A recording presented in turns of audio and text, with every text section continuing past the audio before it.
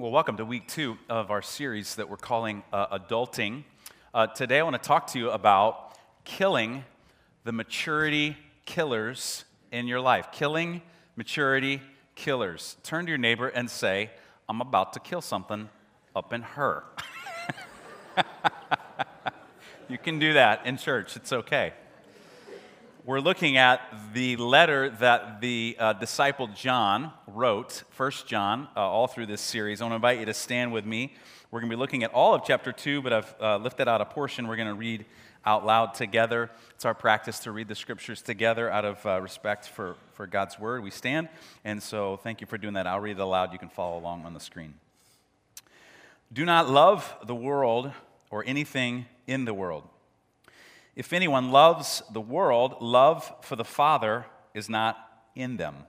For everything in the world, the lust of the flesh, the lust of the eyes, and the pride of life comes not from the Father, but from the world.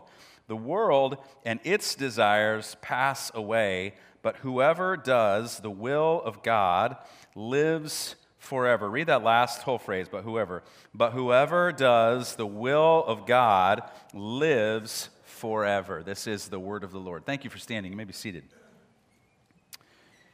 If you've got notes, the note sheet that you were handed on the discipleship guide, where you can pull those out, and we're going to be going through those this morning. I want to talk to you about, as we jump into this, what's normal for when you're trying to adult. What's the path to being a normal adult? I would say that we're hard pressed today for anyone to say that anything is normal anymore. I kind of think that most of us feel, even if we don't believe this, we feel the pressure from the culture around us to say that it might even be oppressive to suggest that you have normal all figured out. Because if you say this is normal, what you're inherently saying to someone else is, if they don't agree with you, is that they're not normal, right? It just feels kind of weird. We're really confused about that. So there's a tension, there's a confusion in our day about what normal is and is not, and so we need guidance. But at the same time, there's the reality to that, because we are now wrestling as a culture with shame and anxiety at a level we haven't in a really, really long time. And so not only do we need guidance, but we need grace for each other, because there's some reality to the fact that you and I are different. And we see things differently, and we have different perspectives. But I want to try, if I can, because this is what 1 John is doing, what John's doing for us, is to sketch what a pattern of normal might be that we maybe could agree on. And the pattern that John lays out for us is a biological pattern that we follow. We go from being young children to young men or young women to being hopefully a father and a mother. And this is normal. Now, when you're a child, if you have a normal childhood, whatever that might be, if you had the kind of childhood that you look back and go, that was good, you have things like joy and hope and curiosity, and as a child, you're looking up for guidance. And your parents or parent, they give you some guidance. That's what's supposed to happen. It doesn't happen for everybody, but it's supposed to happen. And then you grow into a young man or a young woman, and you're vibrant, and you're alive, and you're curious, and you're sharp, and you start looking out for direction in your life. And then, if you keep on that path, you become a father or mother. And if you do that, and now there's a lot of trepidation that all of us feel as we're trying to raise our children. But when you really settle into the zone of father or mother in a normal, good way, there's peace, there's confidence. And instead of looking up for guidance or looking out for direction, you're looking back at the people that you're trying to raise to give life to them. Now listen, you may say, well, I'm single, I'm never going to have children. Okay, well, you biologically might not be a father or a mother, but you can become the kind of person who gives life back to people, whether you're married or not. That's not the reality. So, but this is my argument, is that biology, the pattern that God has put into our biological systems, maps our soul. And so if that's the pattern for us biologically, then it's also the pattern for our life before God. So God wants us, let me talk to the men. God wants us to be a son that he welcomes into his family and says, you belong here. You're important. You're beloved. I'm proud of you. You're my son. The way Christians talk about that is you say we have to be converted from what we were into sons of God. Then you become a young man in God's family who carry God's values and God's heart. There's spiritual growth. The word in the Bible for that is sanctification, to be made holy. God's making you into a different kind of person. And then, spiritually speaking, the goal would be that you would become a father who leads in God's family and gives life. You bear fruit is the language that Jesus used. This is the pattern. If you're a guy and you're trying to follow Jesus, this is the pattern. Same holds true for you if you're a woman. That's that same pattern. But here's the reality. If you don't know, and this is if you're taking notes, if you don't know what maturity is, you'll always be searching for something else. And not in the sense of, this is a great journey that I'm on, and what fun it is that I'm on this journey, but in the sense that you'll never feel satisfied. They'll always, well, this didn't do it. Well, maybe the next thing will do it. If you don't know what maturity is, you'll always be searching for something else. And so I want to suggest to you that Jesus is the pattern for a fully grown-up person. Jesus is the pattern for a fully grown-up person. But here's what I know. The pattern always gets interrupted. Something kills our growth in maturity. Something always interrupts us. That can happen on a physical level. If you've been around, you've seen pictures of our friends Walt and Tracy Cochran and their daughter, their son Trent, who just graduated high school. Some of my wife and I's best friends, we double dated in college together, and we've been friends ever since. And then they had a daughter, Lindsay, and we got a picture here of Lindsay. Lindsay has SMA. SMA is a genetic disease. If you go to the Texas Roadhouse and you check in, her picture is right there with MDA. It's a picture of Lindsay. We walked in one day and went, hey, it's Lindsay. And Lindsay has this genetic disease that interrupted her normal pattern of growth. She'll never walk. She's bright as can be. Can hardly function, use her... It's something interrupted. That's the tragedy when something interrupts the normal pattern of growth, is the potential doesn't get fully realized. Now, this can happen on other levels. It can happen socially. It can happen emotionally and psychologically. If you've gone through abuse or trauma, your growth gets stunted. So this morning, I want to talk to you about some maturity killers, 3 of them, and then what you need to do about them to kill those maturity killers. Because if you don't kill the maturity killers, they stunt your growth, and you never reach the place where you're a person who gives life back to other people. You stay a young child. You stay a young man, you never get to the place where you're giving life back to people. That's the goal. Our son, Corbin, our middle son, when he was young, I don't know where he picked this up, but he never learned to say his consonants. And so if you said, I want to go to the store, it would sound like, or. And we, for the longest time, couldn't understand, and his older brother, Hudson, would interpret for him, and we would look at him, and he'd say, oh, he said, I want to go to the store. Oh, okay. And so what we did, because if we didn't interrupt that pattern, he would never reach maturity. He would go to school and he'd be made fun of and he'd be mocked. So we got him some help. We sent him to a speech therapist, and now if you interact with Corbin, he's 11, he speaks very distinctly, enunciates every syllable, because he's killed the maturity killer, and that's what I want for you, is that we could kill the maturity killer. And this is what John's saying, is that you can grow into a spiritual mother or father. So we're going to talk about what those 3 things are. Let me tell you the first one. First maturity killer is that you run away when you screw up. First maturity killer, run away when you screw up. This is how John says it in 1 John chapter 2. My dear children, I write this to you so that you will not, what's the word? So that you will not sin. In other words, John says the goal is that you would not screw up. But what John is saying to us, the reality is that you do screw up. Now, let me give you some basic Christian teaching about humanity and about human nature. The basic Christian teaching about humanity and human nature is that all of us are held captive to sin. All of us, every person that you know, is contaminated by sin. It's like spiritual Ebola. You get it. I think I've got a picture here of Ebola. You have to dress like that to get away from it, right? You have to avoid it. It's like spiritual Ebola, and everyone's affected, good people, bad people, in between people. All of us have the same kind of fate. So because that's the reality, that all of us are contaminated, then you can always know two basic things about people. Number one, people are broken. There are two kinds of people. People who know that they are broken, and number two, people who don't yet know that they are broken. In other words, everybody you know in some way, this is the basic Christian teaching about all of us, is broken in some way, and because of that, everybody screws up. Everybody. Now, the million-dollar question is, what are you going to do when you screw up?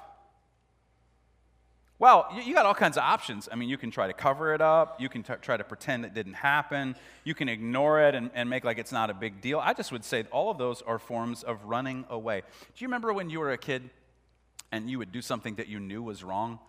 And I think this is almost universal. What would you do? You'd go hide. I remember more than once with my kids, they would do something and we found out that they'd broken something, and then we'd search through the house. And then I remember one time vividly, our oldest son was underneath the covers in the summer, sweating, hiding, because he knew that he had screwed up, and he felt in himself as a little teeny kid, I somehow have to distance myself from what I just did. And he hid. And that's honestly, this is why it's a maturity killer. You're always going to have that temptation when because you're going to screw up, because that's part of human nature. That's Christian teaching. And you think, well, okay, then that's what I have to do, and God maybe won't receive me, or maybe other people won't receive me, or I can't even receive myself. And every instinct in you will tell you when you screw up, run away and hide. Don't let anybody know about this. This whole impulse is a maturity killer, and it will stunt your growth. And since you and I our Scripture says, since we are sinners, we'll always be running from something, right? Well, what do you do about it instead? So instead of letting it kill you, here's how you kill it. You have to embrace grace. Embrace grace. So John goes on. He says, listen, I'm writing this to you, dear children, so that you won't sin. Then he says this, but if anybody does sin, and that word there, if, it can be when or whenever or every time, if anybody does sin, then he goes on, he says, we have an advocate with the Father, Jesus Christ, the righteous one. Human nature is that we all screw up, and so when you do, just remember, you have an advocate before God, Jesus the righteous one. The word there is a Greek word. If you don't know, the New Testament was written in Greek. And the word there is two words put together, and it means someone who is called alongside. It's used in the Gospels for the Holy Spirit, how God is called alongside us. When I was 15, my mom was diagnosed with a rare form of cancer. She ended up, 3 days after ended my sophomore year of high school, passing away, June the 9th, 1989. So this will be, long time, 30 years ago. When someone dies, what happens, if you've never gone through this, I'm sure the majority of you have, is you have a viewing, and there's the casket, and then the family kind of stands to the side, and everybody comes by and expresses their condolences. And I remember I called one of my best friends. We'd moved from Springfield, Missouri to Dallas, Texas, where my dad was pastoring a church. And so I called one of my best friends, and I said, hey, do you think you could come down, and do you think that you could be there for my mom's funeral? He said, sure. So his parents put him on a plane, flew down. And I don't remember anything. My friend's name was Jared. I don't remember anything that Jared said to me. I just remember during that whole viewing that Jared stood right here. My friend. He stood alongside me. And he didn't say it. Maybe, I'm sure he said something. But I just remember that there was someone beside me that was in my corner. This is the idea that this is the reality John's trying to get. There's somebody, when you screw up, there is somebody that is in your corner. You have an advocate. You have someone who is your defender, who speaks on your behalf. And when anybody questions your record, says, no, because this is how Christianity works. Don't judge them on their record. Judge them on my record. Here's my record. Judge them on my record. And then John says, and so Jesus is the atoning sacrifice for our sins and the sins of the world. He puts us at one. It's the root meaning of that word, atonement. So when you sin, Jesus is the one who puts you back together. And so the word from Jesus for you today is that when you screw up, you don't have to run. That's what grace is. It's the message that you don't have to run away when you screw up. You don't have to do that.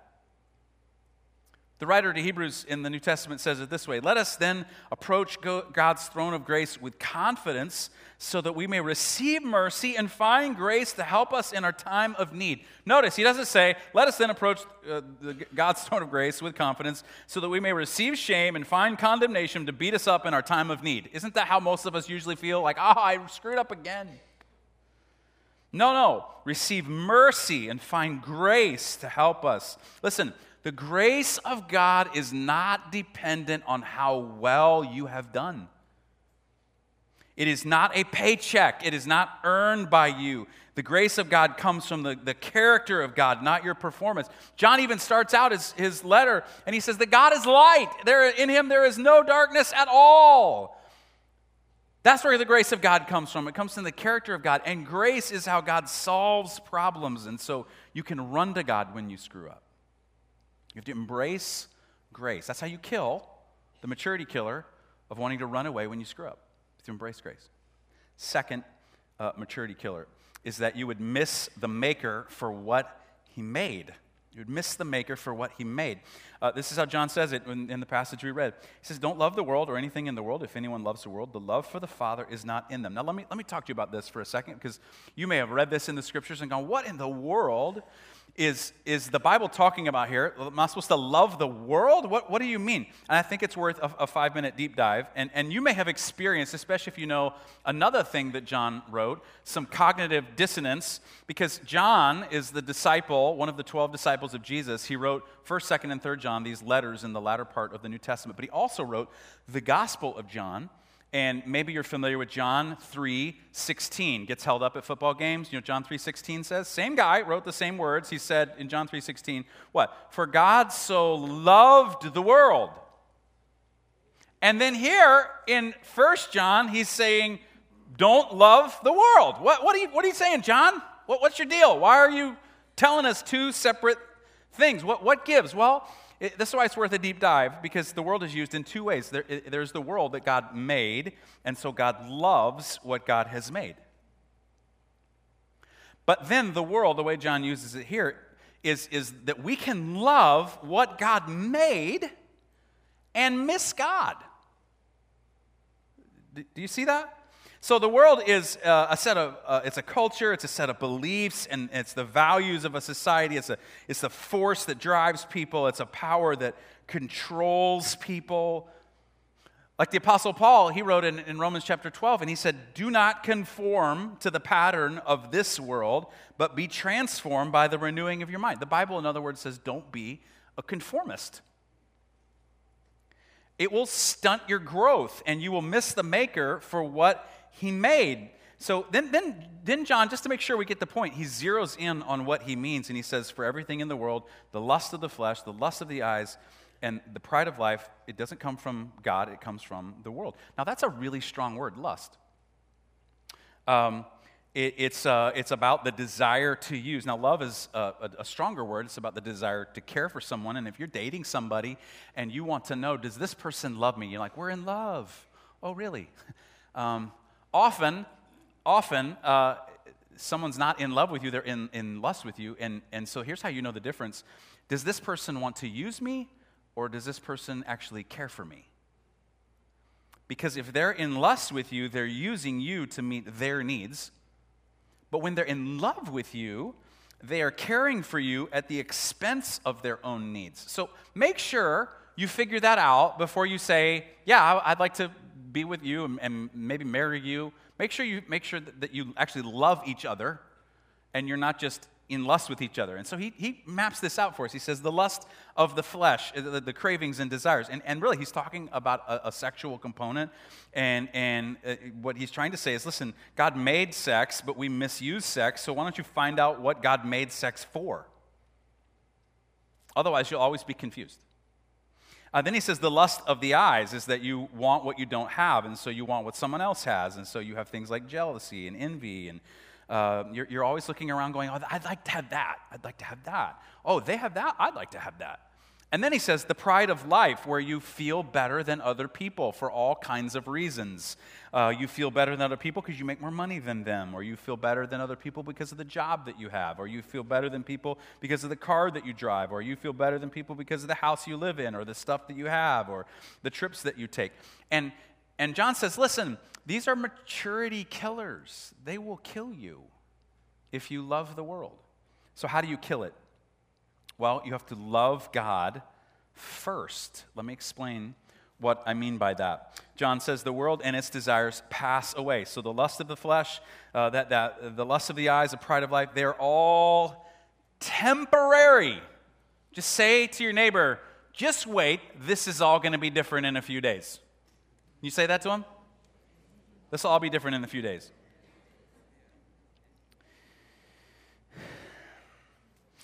If you were to go to the Old Testament book of Ecclesiastes, and you were to read the book of Ecclesiastes, great book, the book of Ecclesiastes is an experiment of someone who had literally everything, and they tried every possible avenue to find meaning in life. They tried money, they tried fame, they tried property, they tried wisdom, they tried sexuality. And this was the testimony of the person who went on this kind of scientific experiment trying to find meaning in life in Ecclesiastes chapter 1. Meaningless, meaningless. Utterly meaningless. Everything is meaningless. In other words, that word could be translated, it's temporary, it's temporary. It's utterly temporary. Everything is temporary. And John, in contrast, he says, but whoever does the will of God lives forever. Get a tattoo of that. That's a fantastic thing to put on your body. In other words, do the will of God. Martin Luther King famously said in one of his last speeches, he said, I just want to do God's will. And, you know, when you love someone, you do what they want, even when you don't want to do it. So I can't tell you the number of episodes of Dora the Explorer I have watched.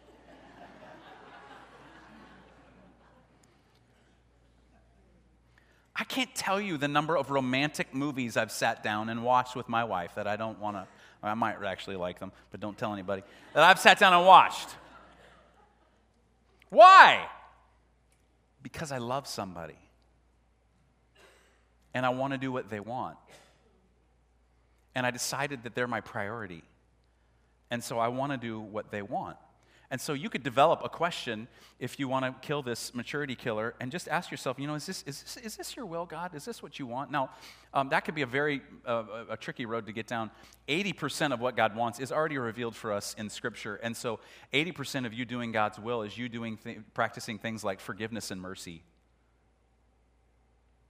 and not being bitter and getting rid of anger and slander and becoming a person of gentleness and peace and self-control. It's already revealed for you in the Scriptures. So if you read the Scriptures, you'll find out what God's will is. That's 80% of the game. 20% is, you know, am I supposed to live here? Am I supposed to marry this person? Am I supposed to do this job? God, what is it that is your will? And when you go down the path of God, I just want to do your will, like Martin Luther King, it's going to take you down roads you never would have gone on your own. It's going to take you to places you never would have moved. It's going to move you to do things that you never would have done on your own when you do God's will. Why? Because you're prioritizing your love for God first, meaning you're saying, I'm going to love God first before I choose to love anything else. And what you love first is what you will always end up loving most. In other words, the thing you prioritize as the most important love. You'll always love that the most. So when you love God, here's the irony. When you love God, you get all of God's world thrown in. But when you love the world, you get neither. And you miss the maker for what he made. last thing is this, is that you would drink the spirit of the age. So John says it this way. He says, "Dear children, this is the last hour, as you have heard, that the Antichrist is coming. Even now, many Antichrists have come. This is how we know it's the last word." Now, John's not talking about all these end-time speculation things. If you want to know about Revelation, we did a whole summer on Revelation last summer. You can go look at it on the website. John's talking about this spirit that's literally against Christ. And that could be anybody. And it's the spirit of the age that will not lead you to be like Christ. If we were to talk about this, what is it that is the spirit of our age? I would say that it's self-focused. I would say that it is shame-filled. I would say that it is anxiety-ridden. And I would say that it's divisive on the most minor details of disagreement. This is a spirit that is anti-Christ. And if you drink the spirit of any age, including this particular age, you will only have more of that. And so you will only have more of the inward curve where you're just focused on yourself. You'll only have more shame. You'll only have more anxiety. You'll only have more division. See, it's a maturity killer when you drink. You go like, it's awesome. I'm part of this. How do you kill it? Well, you got to kill it. You got to learn to love the truth more than your own opinion. Now, it's super important, and it's something in our day is almost offensive. John says it, but you have an anointing from the Holy One, and all of you know the truth. What John's saying is he's not talking about you had some personal revelation and you said, you know what, I'm a spiritual person, and therefore this is my truth that I am owning for myself. Sure, you need to own this for yourself, no question about that. But most of us just stop there. And we say, it's true for me. That may not be true for you, but it's true for me. And that's not what John's saying. He's not saying you have this personal thing and you just kind of let everybody else lie. He's saying, listen, you're not saying that it's true for me. You're saying that it's true, period. Like, this is actually the best thing for everybody. He's not telling you to now go shove it down someone else's throat. That's not what he's saying. But you learn, instead of, I love my opinion, I'm going to learn to actually love the truth, and I'm going to bring my life more in alignment with what is actually true. And the truth may cut against my opinion at points, and you know what? That's going to be okay with me. I love this. Thomas à Kempis, if you've never read The Imitation of Christ, it for 500 years was the most popular devotional writing in the English language, and you can get a translation of it. But he said something in there that is it's become one of the hallmarks. I've tried to make it one of the hallmarks of my life. It's in the sidebar of your notes right there. He said about the truth, he said, we must learn to love the truth no matter where it comes from. So when you become a person who loves the truth, did you know that actually makes you more humble? Because you recognize that someone who disagrees with you may actually be right. And instead of going, they're on the other side and I cannot agree with them, it makes you more humble because you love the truth more than your own opinion. And so you humble yourself and you go, oh, they might be right. And as you learn to love the truth more than your own opinion, you kill the thing that is killing you.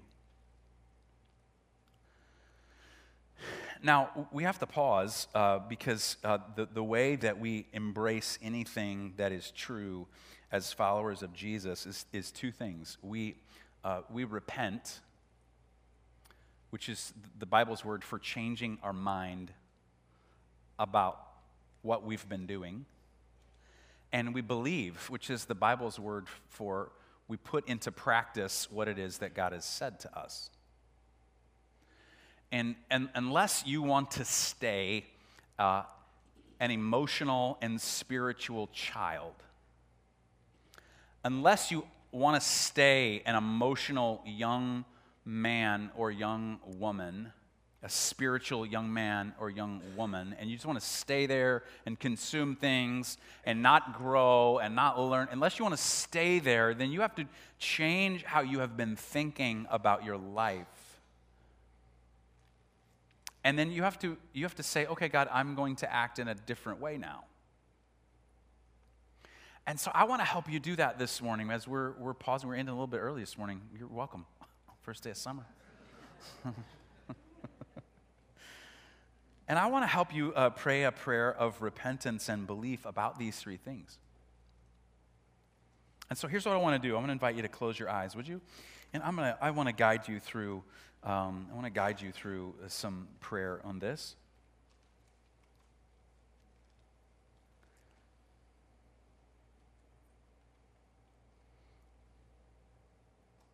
Lord, we want to change the way that we think about what we're supposed to do when we screw up.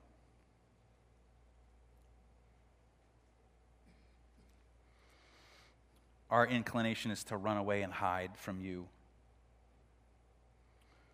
And instead, would you please put in us the understanding that everything is uncovered and laid bare before you. Already know. You already know. And when we do sin, you are our advocate. And so we want to learn at this juncture in our journey to embrace grace. And so, God, we want to repent of how we've always gone the way of, I've got to run away, I've got to hide. Got to pretend like it doesn't exist. We want to repent of that. And we want to embrace your grace for us. And God, we confess that we have very often missed you for what you've made. We've loved the things in this world more than we've loved you, who gave them to us as gifts, and we've turned them into things that we depend on for our security. And we don't want to miss you for what you made, and so we repent of our love of the world. And instead of our love for the world, God, we want to love you first. We want to prioritize our love for you.